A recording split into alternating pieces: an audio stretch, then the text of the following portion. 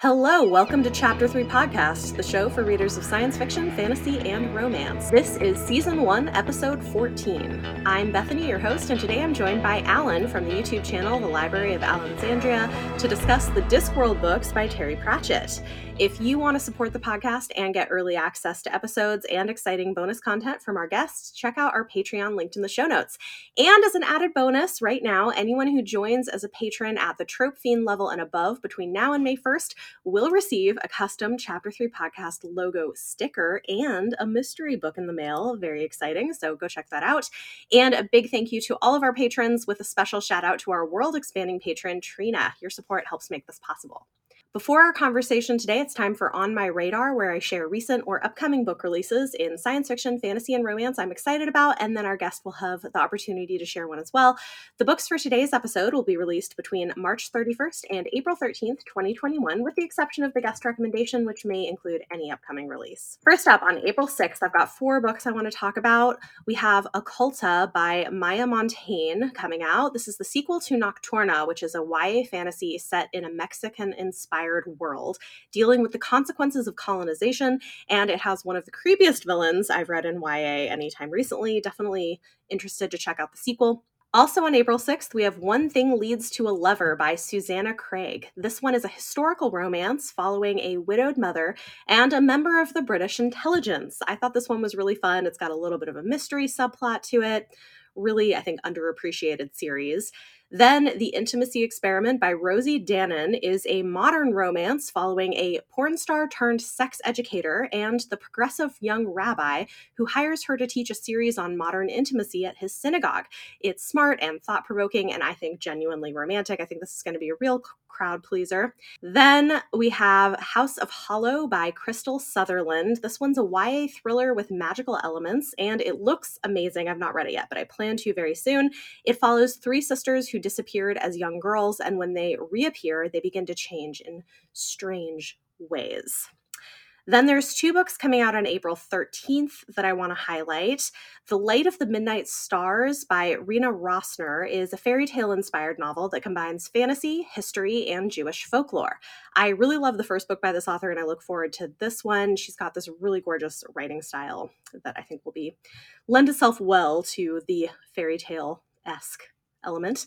And the last book is Malice by Heather Walter. This one is a dark retelling of Sleeping Beauty, where the princess falls for the evil sorceress, which sounds really cool. So I have high hopes for this one. With that said, please join me in welcoming Alan to the show. Thank you for joining me.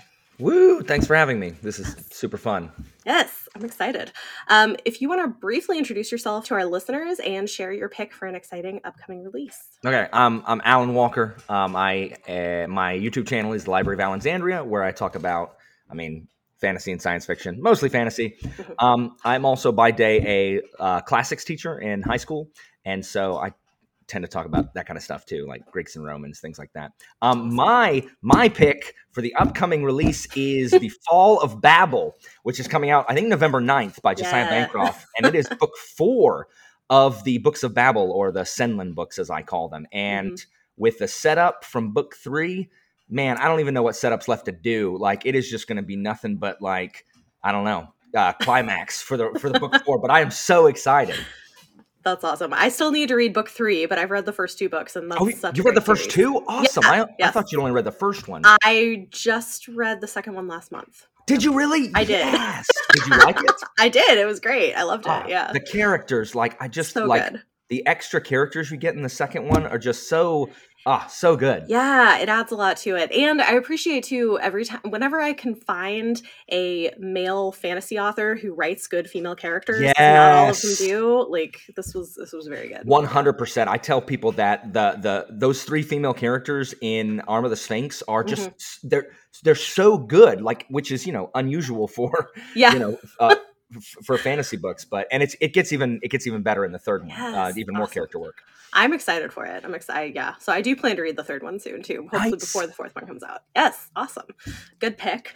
Okay. So tonight we are going to talk about Discworld. Alan is a big fan and was the catalyst for getting me to dip my toes into this world. So I just a couple days ago finished my very first Discworld book. I read Guards, so we can talk about that. But I also want to hear from you a little bit about your background in this, and we can talk more broadly about the world. And hopefully this will be helpful for listeners who are interested or who are already fans. We can kind of get into all that. Well, my Discworld background in high school, a friend of mine recommended Hogfather, which is one of the Death subseries of Discworld books, because I'd always read fantasy, growing up, and I read it and I loved it. And this one, Death essentially has to become Santa Claus because the Santa Claus figure gets kidnapped, and so the Grim Reaper is Santa Claus, which is just an awesome premise, and it was just so bizarre.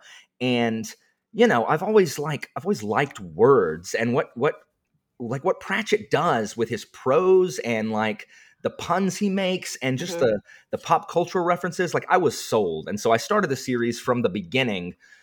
Didn't love the first two books. Like, the first two books that he ever wrote, like, chronologically, are really more of a like kind of a parody of like the sword and sorcery barbarian kind of fantasy books before he really hit his stride with Guards is really the first book that I think where it has all of the elements of Discworld that I really love. Mort, his fifth book, Mort, or book 4, Mort, was really where it started shaping up to be like what Pratchett books would become. But really, I think everything kind of comes together in Guards, which is why I always recommend people to start there. And then from there, like, all of his books have like, the standard Pratchett fare. And it's just so good. And it really, I've read all of them except I stopped reading fantasy for like 10 years. And so all the books that were published after I stopped reading for fun, I have not actually caught up on, but I've read most of the Discworld books. Okay. And Pratchett and his humor, along with like things like Eddie Izzard and like British humor it's just so defined, like what I find funny. And so really, like, a lot of the stuff that I do and say, like on my YouTube channel or just in my own writing or in my classes when I'm like lecturing something, just they still have their roots in the Discworld and the stuff that Pratchett always used to do. Like just words that have double meaning and, clever puns and a little bit of the absurd. So yeah, no, it's fun. I had a good time reading it, and I think especially early on, like the humor is very reminiscent to me of Monty Python. Yes. Is a lot of what it reminded me of, which I find funny. So I was laughing quite a bit. I do think, and maybe part of this is because I was reading it. I tend to read books quicker, and so I think it was a long book for that. Maybe if I'd read it in shorter chunks, I would have continued to, I don't know, like, because I still found lots of it very funny, but it's weird though. It doesn't have chapter breaks. Are all the books like that? Yeah, until like later on, yes. I think like somewhere around in the 30s, Going Postal, I think, is the first book that had chapters, and it's like in the 30s with his books. But yeah, none of them have chapters. They just have the POV breaks. Yeah. That's so interesting. It was definitely a weird experience trying to figure out, okay, like what's a good stopping point? I don't know. Exactly. And Guards, it can feel a little long for just what's going on in that particular book. Yeah. Because you only have the four Watchmen. You've got Vimes, Carrot, Colin, and Nobbs. But as the Watch books, which are my favorite of the sub-series because I just like that kind of detective noir kind of motif, the Guards books become Pratchett's way of addressing like the social issues of the time. And the Watch continues to expand. Like I read somewhere where it says like Vimes is a very like progressive kind of guy, but not out of any like kind of progressive spirit, but more because he's not going to be told what to do. And his like hatred of the upper class that tries to take advantage of and treat the lower classes like crap. Like Vimes is the class hero, but it's mostly out of his stubbornness. You know what I mean? Yeah. And so the next book, Men at Arms, deals a lot with like racism and kind of like affirmative action as the patrician forces Vimes to accept dwarves and trolls into the Watch. And Vimes is just a product of his upbringing where you hate dwarves and trolls because they're not men, they're not humans. And so he's like, and so he you know, he learns that, I mean, he eventually comes to like, wait, like when you're in the watch, it doesn't matter. Like a watchman is a watchman. Yeah. And so it's dealing with like society and all that. And then the next book after that deals with like automation and robots, and like do like automatons have a soul? Like what does it mean to like own somebody type thing? Huh. And so he just addresses these really big issues. And then Jingo is about the things that men at the top do to go to war so they can profit on it, and like blind patriotism. So That's I just so love, interesting. I just love what Pratchett does It's with cool. those But things. in like kind of a funny, lighthearted Correct. way. But It never feels yeah. preachy, just because of the like, because Vimes isn't this like white knight character. He's a cynic. Yeah. And so Pratchett's able to deal with these you know, these social issues without being super preachy, just because of the what's being the backdrop that he's writing in. Yeah. Yeah, no, I think it's really interesting. But then there's also things that I just think are so funny. Yeah. Like what was it, I mean, you probably know this better than I do, but the whole deal where they're introducing at the beginning all of the secret societies. The elucidated brethren of the Ebon Knight. Yes, like, exactly. You can I'm like, tell, oh, you're in the wrong place. Like they're a block down. Like it's correct. just like, it was just so funny. Where he's knocking on the door and he Yeah. gives like, you know, the multi like phrase Yes. password, and then they get to like the fourth phrase and it's like, are you sure the whale doesn't fly at midnight? Yeah. Because there's so many secret societies that like he's just at the wrong one. Yeah. Ridiculous. Oh man, it's so funny. And you know, and then the whole thing of, I think Carrot is such an interesting character. Yes. And the way he handles him, because you know, he thinks he's a dwarf, but he's not. Correct. It's very reminiscent of Elf. Yeah. Yes, it is. That's true. Yeah, where he's a 6 foot tall human. He was raised by dwarves. Very obviously the heir to you know, Ankh-Morpork's ancient lineage. Yeah.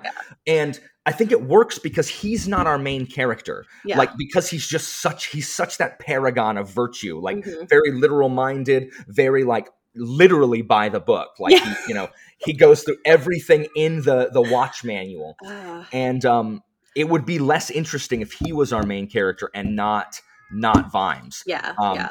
And so just watching Carrot kind of bring that virtue to the watch, where Vimes had kind of given up because the watch, you know, isn't taken seriously, and you know, they run just fast enough to where it looks like they're running, but the criminals are sure to get away. But then Carrot comes up and just kind of shakes up their world, and they're like, you know what, like we should be like Carrot. We should be better than we are. Yeah. And so it's bizarre how Pratchett can keep Carrot interesting through all 8 of the watch books, because he remains interesting. That's interesting. Yeah. Well, I mean, I think because he's sort of, you know, he is a paragon of virtue, but he's also kind of oblivious to completely clueless. So many things. Completely clueless. Which is just great. And you know, even like small things, which again, like what you were saying, playing with words, you know, there's a scene where Vimes, I think, tells him, okay, throw the book at him, and he literally throws a book. Correct. Because we all understand that throw the book at him means like, you know, bring justice upon them. Right. And Carrot takes the Ankh-Morpork watch handbook and literally hurls it at the fleeing criminal. Yeah. It's amazing. It's like so many things like that. It's very funny. I think if that's your sense of humor, it's I had a good time with it. Like I do think I had some of those issues where I was like, okay, it's a little long. Yeah. I wish there were more chapter breaks. You know, and maybe if I paced myself more, it would do. But I mostly had a really good experience with it and would be interested in reading more in this world. Yeah. So I'm glad I finally kind of dipped my toes into this, because I'm glad. It's daunting. There's so many books. Yeah. But they are mostly standalone, and you can read them really in any order, as long as you're reading like within the sub-series, as long as you're reading like book 1 of the Watch before book 4 of the Watch. Okay.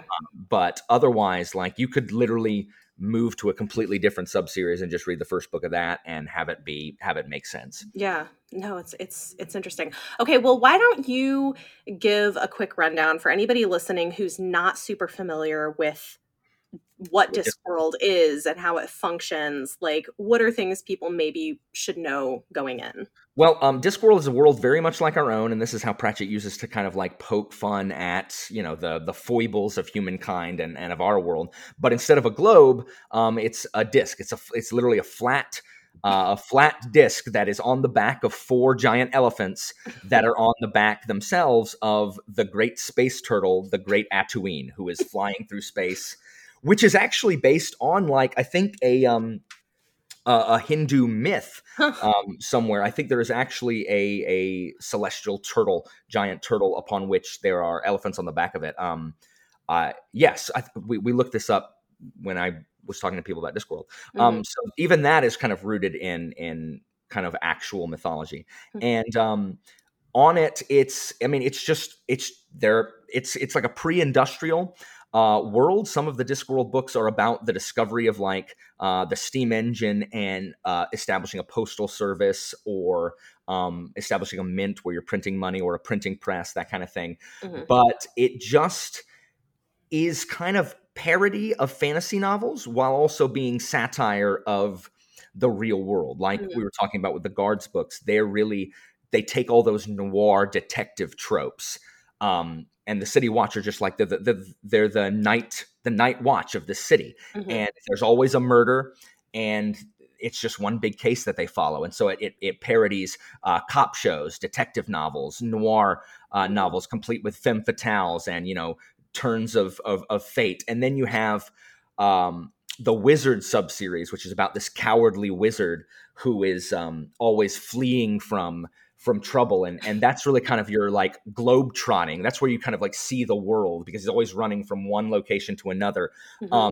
There's the Agatian Empire, which is very, very much our China. The 4X continent he runs to, which is like our Australia. There's Klatch, which is like an analogous to our Middle East. And so there's him, and then that also kind of is very Lovecraftian, because his magic sometimes pulls him into the dungeon dimensions, which are very filled with like Lovecraftian, like unspeakable beasts. So even there, he's parodying like horror books. The witch novels, which follow these 3 witches, literally, like one of them opens where they're cackling on the blasted heath, and they go, "When shall we 3 meet again?" Just like from the beginning of Macbeth. And one of them pulls out a day planner and is like, "Well, I can do next Tuesday." And they're like, "Well, I can't do Tuesday. Our Darren's getting his teeth removed." And they're like literally arguing over when they can actually meet again. And so the witches kind of they're out in the countryside, and they kind of parody like myths and fairy tales and stuff. So you see like evil fairy godmothers, or wicked witches that are, or good witches. And there's one where they go to like Genua, which is like New Orleans, and the kind of the voodoo stuff. And also vampires. Like he takes fantasy tropes and turns them on their head. In Discworld, vampires are sophisticated, and they use garlic in their food, and they wear crosses around their neck, and, you know, because they've just like kind of, they think it's so passé to be afraid of these things that other vampires were. And the werewolves are very where the Watch is about the law, the werewolves are about the lore. They're like steeped in like this Transylvanian like mythos about what it means to be like a werewolf and stuff. So they kind of cultivate that fear, even though none of it's really true. They just kind of cultivate this air of mystery. And so really, whatever fantasy trope there is, Pratchett plays with it, and he does it. I don't know an author who has a better mastery of the English language than the late Sir Terry Pratchett. Like, he knows exactly what he's doing when he chooses a word that has a double meaning here to make just this masterful pun. He's just like, his just observation of human behavior. There's a line about Colin, who is like, you know, and Sergeant Colin is just, he's this overweight, like just everyman, just really like, just kind of, he's never going to get promoted. He's just your average guy. And it says, Colin was educated at the school of it stands to reason he got his master's degree from My Dad Always Says and is currently getting his postdoctorate from What Some Bloke Told Me at the Pub. And it's like, we all know people like that who like, they're like, oh, well, you heard it somewhere, so please pass it off as like, it stands to reason, right? Yeah. And so it just makes all this just like really specific. That's where the humor comes from. It's very, very specific. Yeah. He just is such a master of his craft. Yeah. While also building characters that are at the same time zany, but some of the most real characters that I've read in fantasy. Like they're human like we are. And it's just like, I just can't say enough for Pratchett. Now everyone isn't going to like Pratchett. Like I think like the opening of Guards with the elucidated brethren. I think if you don't think that's funny, you're not going to like Discworld. Yeah. I mean, I thought it was very funny, which it's funny. I tried to read it to my husband and he was like, what? I was like, it's funny. He's like, well, I'm glad you're enjoying this. I do think that Discworld is one of these things that has to be read rather than, I think it's one of these things that benefits from being read rather than like having read to you, like an audiobook. I feel I could see it doing well as a skit. I mean, if like Monty Python acted it out, that would work. But I hear you on that. I think it's like, it's a little confusing, but I thought that was hilarious. It made me laugh. It's so funny. It's just interesting that it's this huge world, and I think I've known they existed for such a long time, and I think as early as high school I had people being like, yeah, you should read this, and I was like, I don't know, it seems weird, and honestly, this is probably petty, but part of what probably put me off is the original covers are really ugly. So like the British ones are hideous. Like the original UK covers are so ugly. Yeah. Like I agree. No, they're hideous. Paul Kidby is a very talented artist, but I do not like his cover work. Yeah. No, he does some of the internal like illustrations from like the illustrated ones, and they're fantastic. Like, but those covers, I mean, I think that's the direction he was given, but I do not like them. Yeah, I mean, even the style of the covers I could see working better as an internal illustration, but for a cover, it's just not. One, they're too busy, way too busy. Yeah. It's a lot going on, which is why I think when I did decide to read Guards, I got one of the fancy hardcover editions, which had beautiful covers. Unfortunately, they're a little pricey, so I don't know how quickly I will acquire them, but they're very pretty. Well, those actually go on sale every now and then where they're like half price with like $12, which is way better. That is pretty good. I'll have to keep an eye out for that. Interesting. Okay, good to know. Okay, one thing too is there are just kind of these random oddball things, like the fact that the librarian is an orangutan.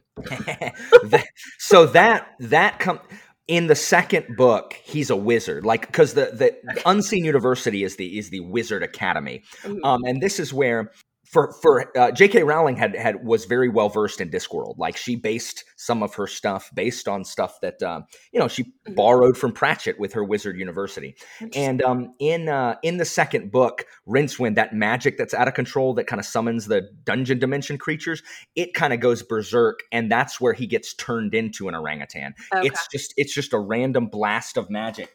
But the thing is at the end, he doesn't want to go back. He likes being an orangutan better because no one, like, he doesn't have to talk to people anymore. He can just hang out with his books. And so that happens in book 2, and he stays that way throughout every single Discworld book. It likes being an orangutan. He can get around the library easier. I mean, you saw in Guards, there's something called L space where libraries are bigger on the inside. And than they are on the outside. They can cross sort of time and dimensions. That was so interesting. Yeah. And so it deals a lot. The library is a really, really mystical place in Discworld, and so we see a lot of action in the library where it's like that kind of like threadbare walls between dimensions happen, where all of these books and all of these words meet. And then it's Pratchett's love letter to the power of words. Like Pratchett knew that words have so much power, and I just love the way he harnessed his in writing these. I love Discworld so much. I love it. I mean, I love that you're so excited about it too, and I think that's part of what made me want to try it. I was like, okay, I really need to just do this and Yeah. give it a try. I did not mention the final subseries, which is Death. Death is pretty much everyone's favorite character in the Discworld. Everyone who's read multiple Discworld books, really, they like Death the most. I am slightly different in that I prefer Vimes, the class hero. But Death he views what he does as a job, and he's very sad that people aren't happy to see him because he's very lonely, but he understands that his job is to usher souls into the afterlife. Yeah. And so he shows up, and so Death's books constantly deal with they're the most like philosophical and kind of existential of the Discworld novels, because they always ask questions about what it means to be alive, and what the purpose of existence and what the purpose of humanity is. And in the first book, he takes on an apprentice, and Pratchett even knew what people say about teachers. There's a line in Mort where he's like, "It appears, boy, that you have no discernible skills at all. Have you considered teaching?" And it's just like, you got it, Pratchett, you know. And so he takes on an apprentice, and once he has this apprentice, he's like, you know what? I'm going to go on vacation because that's something that humans do. And so he has this house because he knows that people are supposed to live in houses. And he has a bathroom because he knows houses are supposed to have bathrooms. And he knows there's supposed to be fancy towels in the bathroom, but the towels don't work because Death doesn't know he doesn't understand how towels work. He just knows that you're supposed to have them. So he's the Grim Reaper who desperately wants to be human and wants to connect. And so you feel for Death a lot because we all have that desire for connection. And in the second one, he's fired. And so he's like, okay. And so he becomes a farmer, and he doesn't want to go back to being Death. He just wants to, his name is Bill Dorr, and he just wants to farm on his farmland. And then in one, his granddaughter has to take over because he becomes a rock star. He's like, you know what, I'm going to go play music. And then he becomes Santa Claus in one, and then he has to sort out someone literally steals time. And so he's got to go sort that one out. And that one is super philosophical. But he's always trying to not be Death. He wants to be anything but the Grim Reaper. And it's just so relatable. And so people really, really like him. He also has a sidekick called the Death of Rats, where it's literally a mouse skeleton that kills mice instead of people. Oh, man. Yeah, well, it's interesting because in Guards, you do see these mini scenes when people die where Correct, I guess Death comes to get them. So that's interesting. Yeah, he's in pretty much every single book. But his series, he's like the main character. Watching him be Santa Claus that is what sold me on Discworld, is Hogfather. And the BBC actually did a TV movie of Hogfather that is actually pretty good. My wife hasn't read any Discworld, but I showed her the movie and she actually liked it. Okay. Death is just so funny. We can talk about Guards. Yeah. I really like him playing on 1,000,000 to 1 chances, because people are like, that's 1,000,000 to 1. And they're sitting there trying to calculate whether it's actually 1,000,000 to 1. Correct. Because you've never heard the phrase, it's a 999,885 to 1 chance, but it just might work. You never hear that. Yeah. Only it's 1,000,000 to 1 chance, but it just might work. So we better make it harder to make sure that it's 1,000,000 to 1. Correct. So they blindfold themselves, stand on one foot, spin around and make themselves.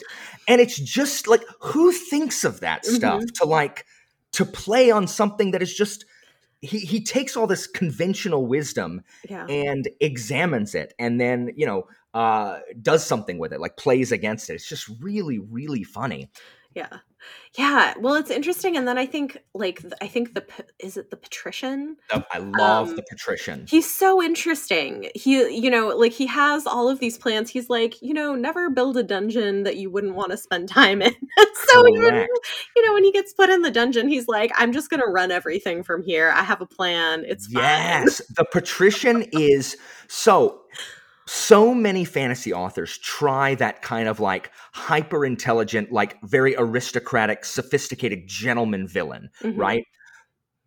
And so many times they do not succeed. Where Terry Pratchett here with the patrician in really all of the books that he's in is the perfect example of that archetype, because he really has thought ahead. Yeah. He really does know everything in advance. He's a combination of Machiavelli and the Medici merchant princes from Renaissance Italy, and that's what Pratchett had in mind when he wrote him. So these diabolical merchant princes, because Lorenzo Medici was completely cutthroat, and then we all know Machiavelli certainly was, and so the patrician is those guys writ large, and so he does, like, he's the evil overlord, and he has a dungeon, but he also knows that every now and then there's revolution, and they might throw you into the dungeon, so you need to be prepared to spend there. Also, he could get out if he wanted to. He stays there by choice, right? Because he's going to let Vimes do what he needs to do. And so I love that he is really good at predicting what people are going to do.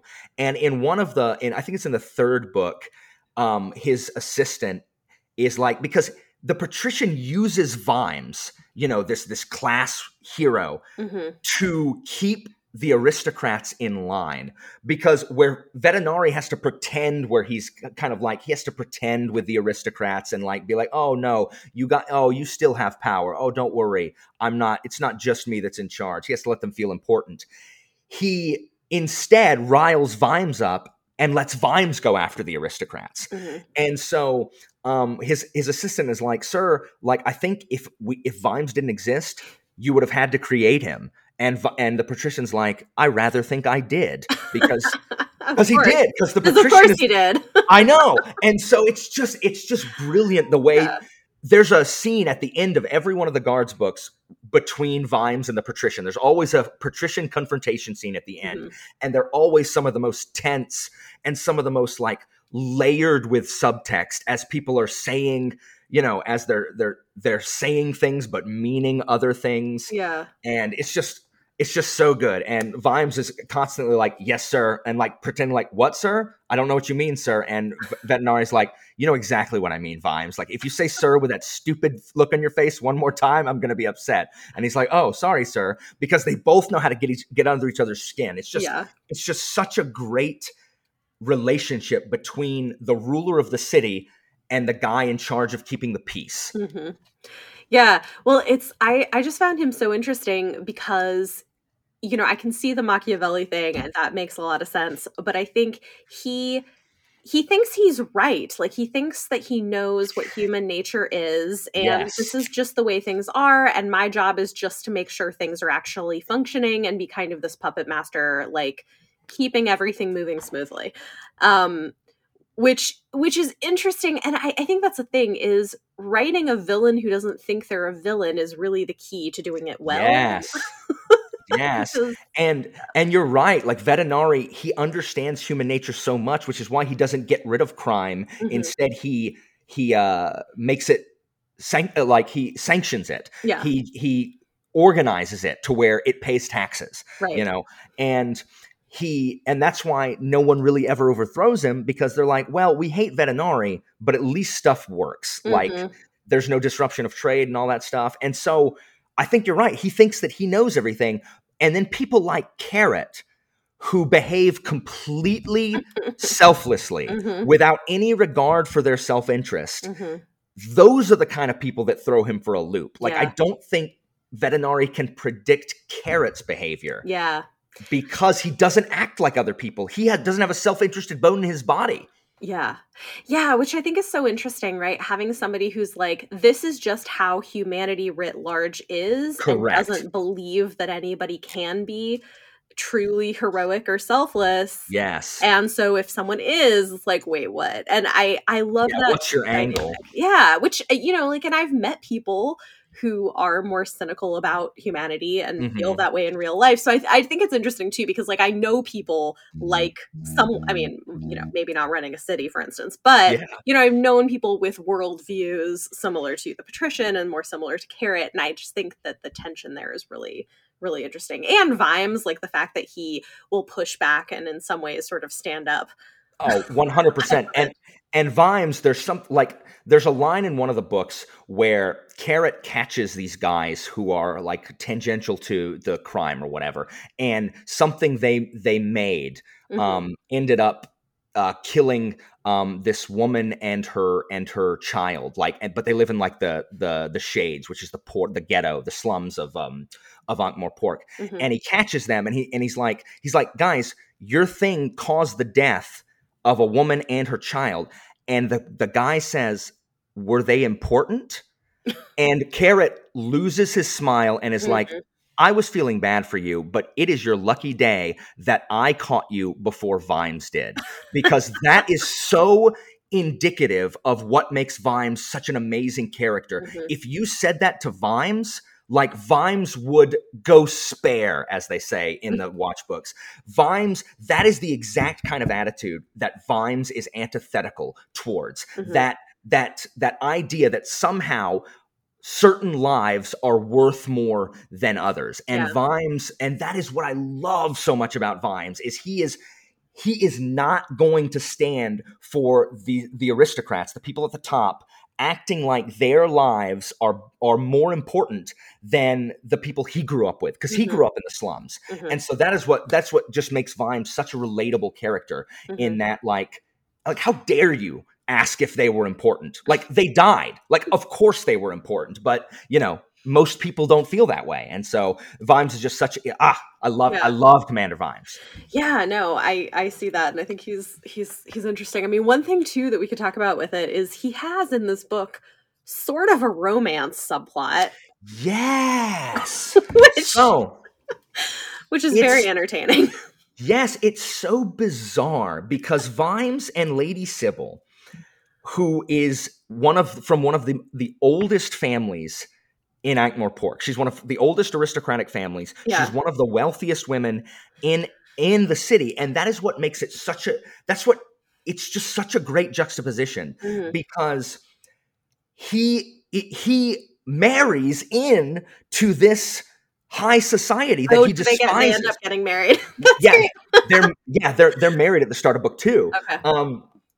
And so, or maybe maybe the thing is he's getting married in book 2. But so he marries into this society and he despises it. And so she simultaneously tries to get him to, do his duty as a member of the nobility, but she also knows that you cannot take the watchman out of Vimes. Like, he also has to have the chase. He's got to hunt the criminals. And so it's really interesting watching Vimes. But again, the patrician even uses that to his advantage. So he starts, since Vimes is now part of the aristocracy, he now throws Vimes as an aristocrat at the aristocracy, because Vimes doesn't know how to politic at all. Like, he doesn't, all of the the sneaky and double speak, he just like says it like it is and says, yeah, that's dumb. Like, that's ridiculous. I'm not going to do that. Like, no. And everyone just gets up in arms. And that's the way Vetinari likes it. The patrician likes the nobility kind of off their game, like not on even footing. And so it's just wonderful, the relationship between Vimes and Sybil. And it's in book 5 of The Watch, The Fifth Elephant. She finally, like, we learn a lot more about Sybil and a lot more about their relationship. And it's just really touching and really well done. And this is something that is really one of the worst offenses about the TV show The Watch that just came out in January. First of all, it's so bad. It's so bad that Terry Pratchett's daughter says, yeah, it bears no DNA to my dad's watch at all. Wow. Neil Gaiman said that it's The Watch, the same way that a guy in a yellow trench coat who hangs around with bats is Batman. Like, it's oh, wow, Neil Gaiman. What they do is they make. There's so much bad about it, but what ticks me off the most is that Sybil is a big woman. She is described as like a Wagnerian like lady. She is large, and that's part of her backstory. She's always been large. Yeah. Like, she's not this svelte, beautiful woman. She's this big lady who keeps dragons Mhm. like normal, like other spinster women would keep cats. You Yeah, know what I which mean? I liked it. I thought she was so interesting, and Yes. And the even thing, well, and even at the end of at the end of Guards, when she kind of, well, it's funny too because she basically sort of seduces him into a relationship, which, yes. like, that whole process is so funny to me. But his thought process is like, well, she's, I don't remember exactly what he thinks, but something along the lines of like realizing, well, I guess she is pretty attractive, and like, I'm not gonna, like, better than anybody else I would meet. I don't know. It's just like the Yeah, whole thing made Vimes me doesn't. laugh. He didn't really even think about Yeah. that stuff. He's just like, she just. Yeah, I mean, they just. It's a really organic relationship. Yeah. Like, it's not forced or like. But another great thing about Sybil is at the end she asks them not to kill the dragon Yeah. that's like been killing people, because Yeah. that is where Sybil's strength comes from, is her compassion and her Mhm. mercy. Mhm. And in this TV show, one, they make her this pretty skinny woman, Of course they do. They always and do that. yeah, and they make her BA. Like, Oh. they make her an axe wielding, like super heroine, like a Oh, Lara no. Croft type. And it's just like, that is not. And she even has a line where, like, you have to, if you want power, you have to take it, to Oh, no. Vimes. That No. is not who Sybil is. No. Sybil is not this Amazon like awesome fighter. She's just a woman who's not super comfortable in her own skin, Mhm. who has a lot of like love to give to both humankind and animal kind, Mhm. and making her this fighting warrior is completely antithetical to the point. Yeah. Pratchett is saying that compassion and mercy is strength. Yeah. It's so frustrating that Yeah. that's what they think we all want. Of course. Yeah, no, I definitely see that. No, I think she's such an interesting character, and I imagined her kind of like oh, I don't know who. I can't quite put my finger on it, but like I know there's a character from a movie or something somewhere that she reminds me of. But kind of, but almost like more of like a gentle giant type lady. I don't know, you know Yeah. what I mean? Like very tall and imposing, but kind, and takes care of all these dragons, and is very nerdy, and She's like a female Hagrid. yes, Yeah, exactly, she's like yes. a female She is Hagrid. like a female that's yeah, she's like a female Hagrid, and she'll, if you get her started, she'll go off on all of these the minutia of dragon dragon racing. habitats and dragon diseases, and it's just like, I'm like, okay, yes, yeah. I think it's great. Yeah, so she's just such a good character. And there's a female Watchman that comes in the second book, who's also a really great kind of strong female character as well. She's much more like, she's like the straightest of the straight men when it comes to like comedic. She is absolutely plays it straight, even more so than Carrot. Oh, So wow. she is like the like serious one that there's really no joke about her at all. Like, Carrot's the straight man, but he's also the like, I take everything super literally. Yeah. But she has her own thing that makes her special. But that's Okay. that is a spoiler. The stuff about Sybil isn't, but that is a spoiler. Okay. Good. But it's just great. Like, Yeah. and with every subsequent book, it touches more and more on the character work with Vimes, Carrot, Angua, and Sybil especially. Colin and Nobbs are supposed to be static. Like, they're just the ignorant masses. That's what they are. They're the mob. They have the opinions of the masses. They're just like, they're kind of stand-in for the culture at large. And so when they say dumb, insensitive, kind of like inappropriate things, we look at them and are like, well, at least we're not Colin and Nobby, and they kind of learn from their mistakes as well. And that's why Vimes is so great, is that he's ignorant, but he's not dumb enough to know that he isn't ignorant. Like, as he gets new information, he's like, oh, I guess I just hated trolls and dwarves because that's just what you do. These guys are fine. Like, Vimes overcomes his prejudices, Hmm. which also makes him a great character. Yeah, that's cool. Yeah, it's I think talking through it, you realize how much nuance there is Yeah. to the book, which it is impressive, and just the sheer volume of wordplay.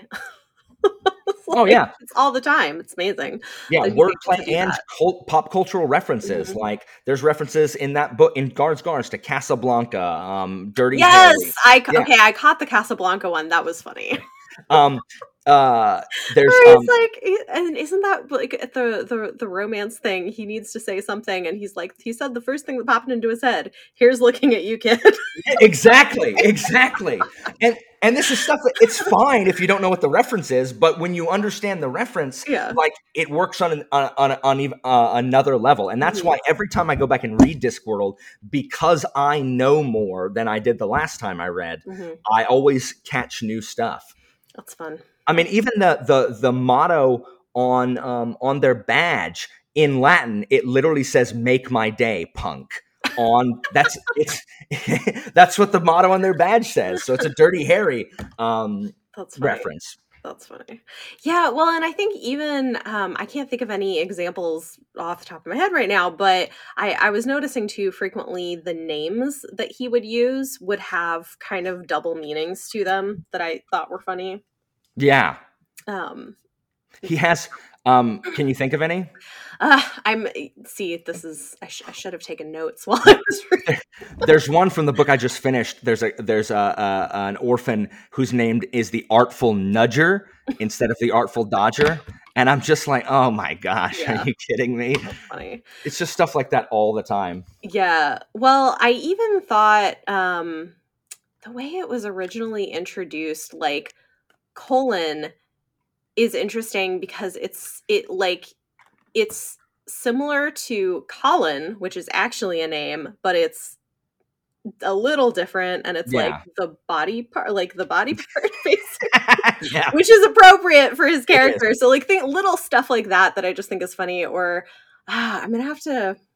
I think I about- love with Colin that Vimes wonders because they have like 6 children and he works all night and she works all day. So Vimes is like, he assumed they had 6 children through the use of very persuasive handwriting because they leave each other notes because they never see each other. Yeah. So Vimes is like, how do they have children? So it must have been some steamy notes. Yeah. Yeah. It's just ridiculous. Yeah. Well, and then at the end, like when he gets a pay raise, he's like, well, my wife's very happy with me. She's writing much nicer notes. Yeah, and at the end, when literally Patrician's expecting them to ask for all these things for saving the city, and they ask for a slight pay raise Yeah. and a dartboard. And a new kettle. Oh, and a new kettle, and they're terrified to ask him for They're it. terrified for the dartboard. They're like, it was a step too far. We're Exactly, never they gonna thought get they it. went too far asking for the dartboard, and he thinks they're going to ask for like a bunch of riches. Oh It's yeah, just- yeah. it's hysterical, and that comes back into play in the second book, the Mhm. dartboard. Yeah. It's just so funny. There were just like so many small things that were throughout the book that I just found funny. Or even, when they're trying to get somebody to stop the dragon, and they're like, oh, we'll pay 50,000 whatever, and all of the monster hunters are like, no, you're supposed to give us half your kingdom and your daughter. Well, he doesn't have a daughter, so forget it. Exactly. And that's playing on the standard, fairy tale tropes. Like if you save the kingdom, you get to marry the king's daughter. Exactly. But the patrician doesn't have a daughter. Like, he has an aunt. I forgot about he has an aunt. I forgot about he has an aunt. Yeah. That's good stuff. Yeah. That is good stuff. Oh man, no, it's really funny. So for anybody listening, like hopefully this is encouraging you to at least give them a try, because I'm glad I did, and I will probably read more of them in the future. It's my Discworld crew over in my Discord, we use it as kind of palate cleansers between all these like, really heavy fantasies that Oh we're yeah. constantly reading. Like sometimes it's just like, you read like, 80 books a month. So I mean, and not quite, but from, yeah, I do. I from, read a lot. from various genres, like, but I Yeah. mean, we're over here reading like nothing but just fantasy and just like the law, like, oh, everybody dies. And it's Right. so like, see, reading a Discworld book after that is just like, it's like stepping outside in a cool breeze to just Yeah. like reset. So I they can totally really, see really that. help from getting out of slumps. I see that. I probably use romance that way. Nice. Yeah. But yeah, no, I see how that would definitely be helpful because it's true. Like you can only do so much. Like grim things are at Oh, the end of the just world. depressed. I need to Yeah. watch Vimes arrest a bad guy. Right. Yeah. So, okay. So, I guess maybe kind of last thing is like, what would you encourage people to start? I mean, we have talked about the Guards Guard is a good place to start. Yeah. Do you have recommendations in terms of depending on people's genre preferences, for instance? Like, Yeah. what are some good entry points into Discworld? Well, if you like really old school fantasy, like Conan the Barbarian, stuff like that, Mhm. that is very much start with Color of Magic at the beginning, the very first book, because that is really kind of the tropes it plays with. Mhm. Like there's this barbarian group called the Silver Horde, where they're all like octogenarian barbarians, like 80-year-old barbarians, like that have like conquered the countryside. So it's very sword and sorcery, like the old, those old, bikini clad women, fantasy art kind of Mhm. thing. Mhm. It's very much that style. So if you're a fan of like the old school, like Conan the Barbarian stuff, start with Color of Magic. If you are into like fairy tales and theater, go with the witch books. Start with Equal Rights, because Weird Sisters is literally Macbeth, but like it's like a play within a play, and there's a duke and his evil wife, and the witches are the quote unquote witches from Macbeth. It's Great. fantastic. I'm gonna have to do the witches. It sounds Oh, very much up my alley. yeah, and also Masquerade, that book of the witches, is literally based on the Phantom of the Opera, so it's filled with Ah, musical theater references and stuff. oh, that's fun. So the witches are definitely, and the witches are hilarious. Like they're Granny Weatherwax is your standard wicked witch, but she's not. She's just wants to be left alone. And then you have the standard like kind of like witch that. When people assume we're witch, like the granny of the town, she's like the herbalist, and is related to like everybody, and has like 10 kids, and she's also the midwife that delivers everybody's babies and has Mhm, all the old wives' tale remedies. mhm. Her name's Nanny Ogg, and she has this demon cat that looks like it's like one big scar because it gets in fights all the time. It's got one eye and an eye patch. And then there's the young witch in training who's like, she's just like, oh, but can we pick flowers? And they're like, no, like, come on, quit picking flowers. And so that's for that. If you're interested in like I said, the philosophical, more like existential works, the Death books, start with Mort, are the way to go. Detective noir stuff, it's the Guards. And yeah, those are all really good starting places. There's Great. a standalone called Small Gods that is pretty good as a starting place, where it's just a book by itself.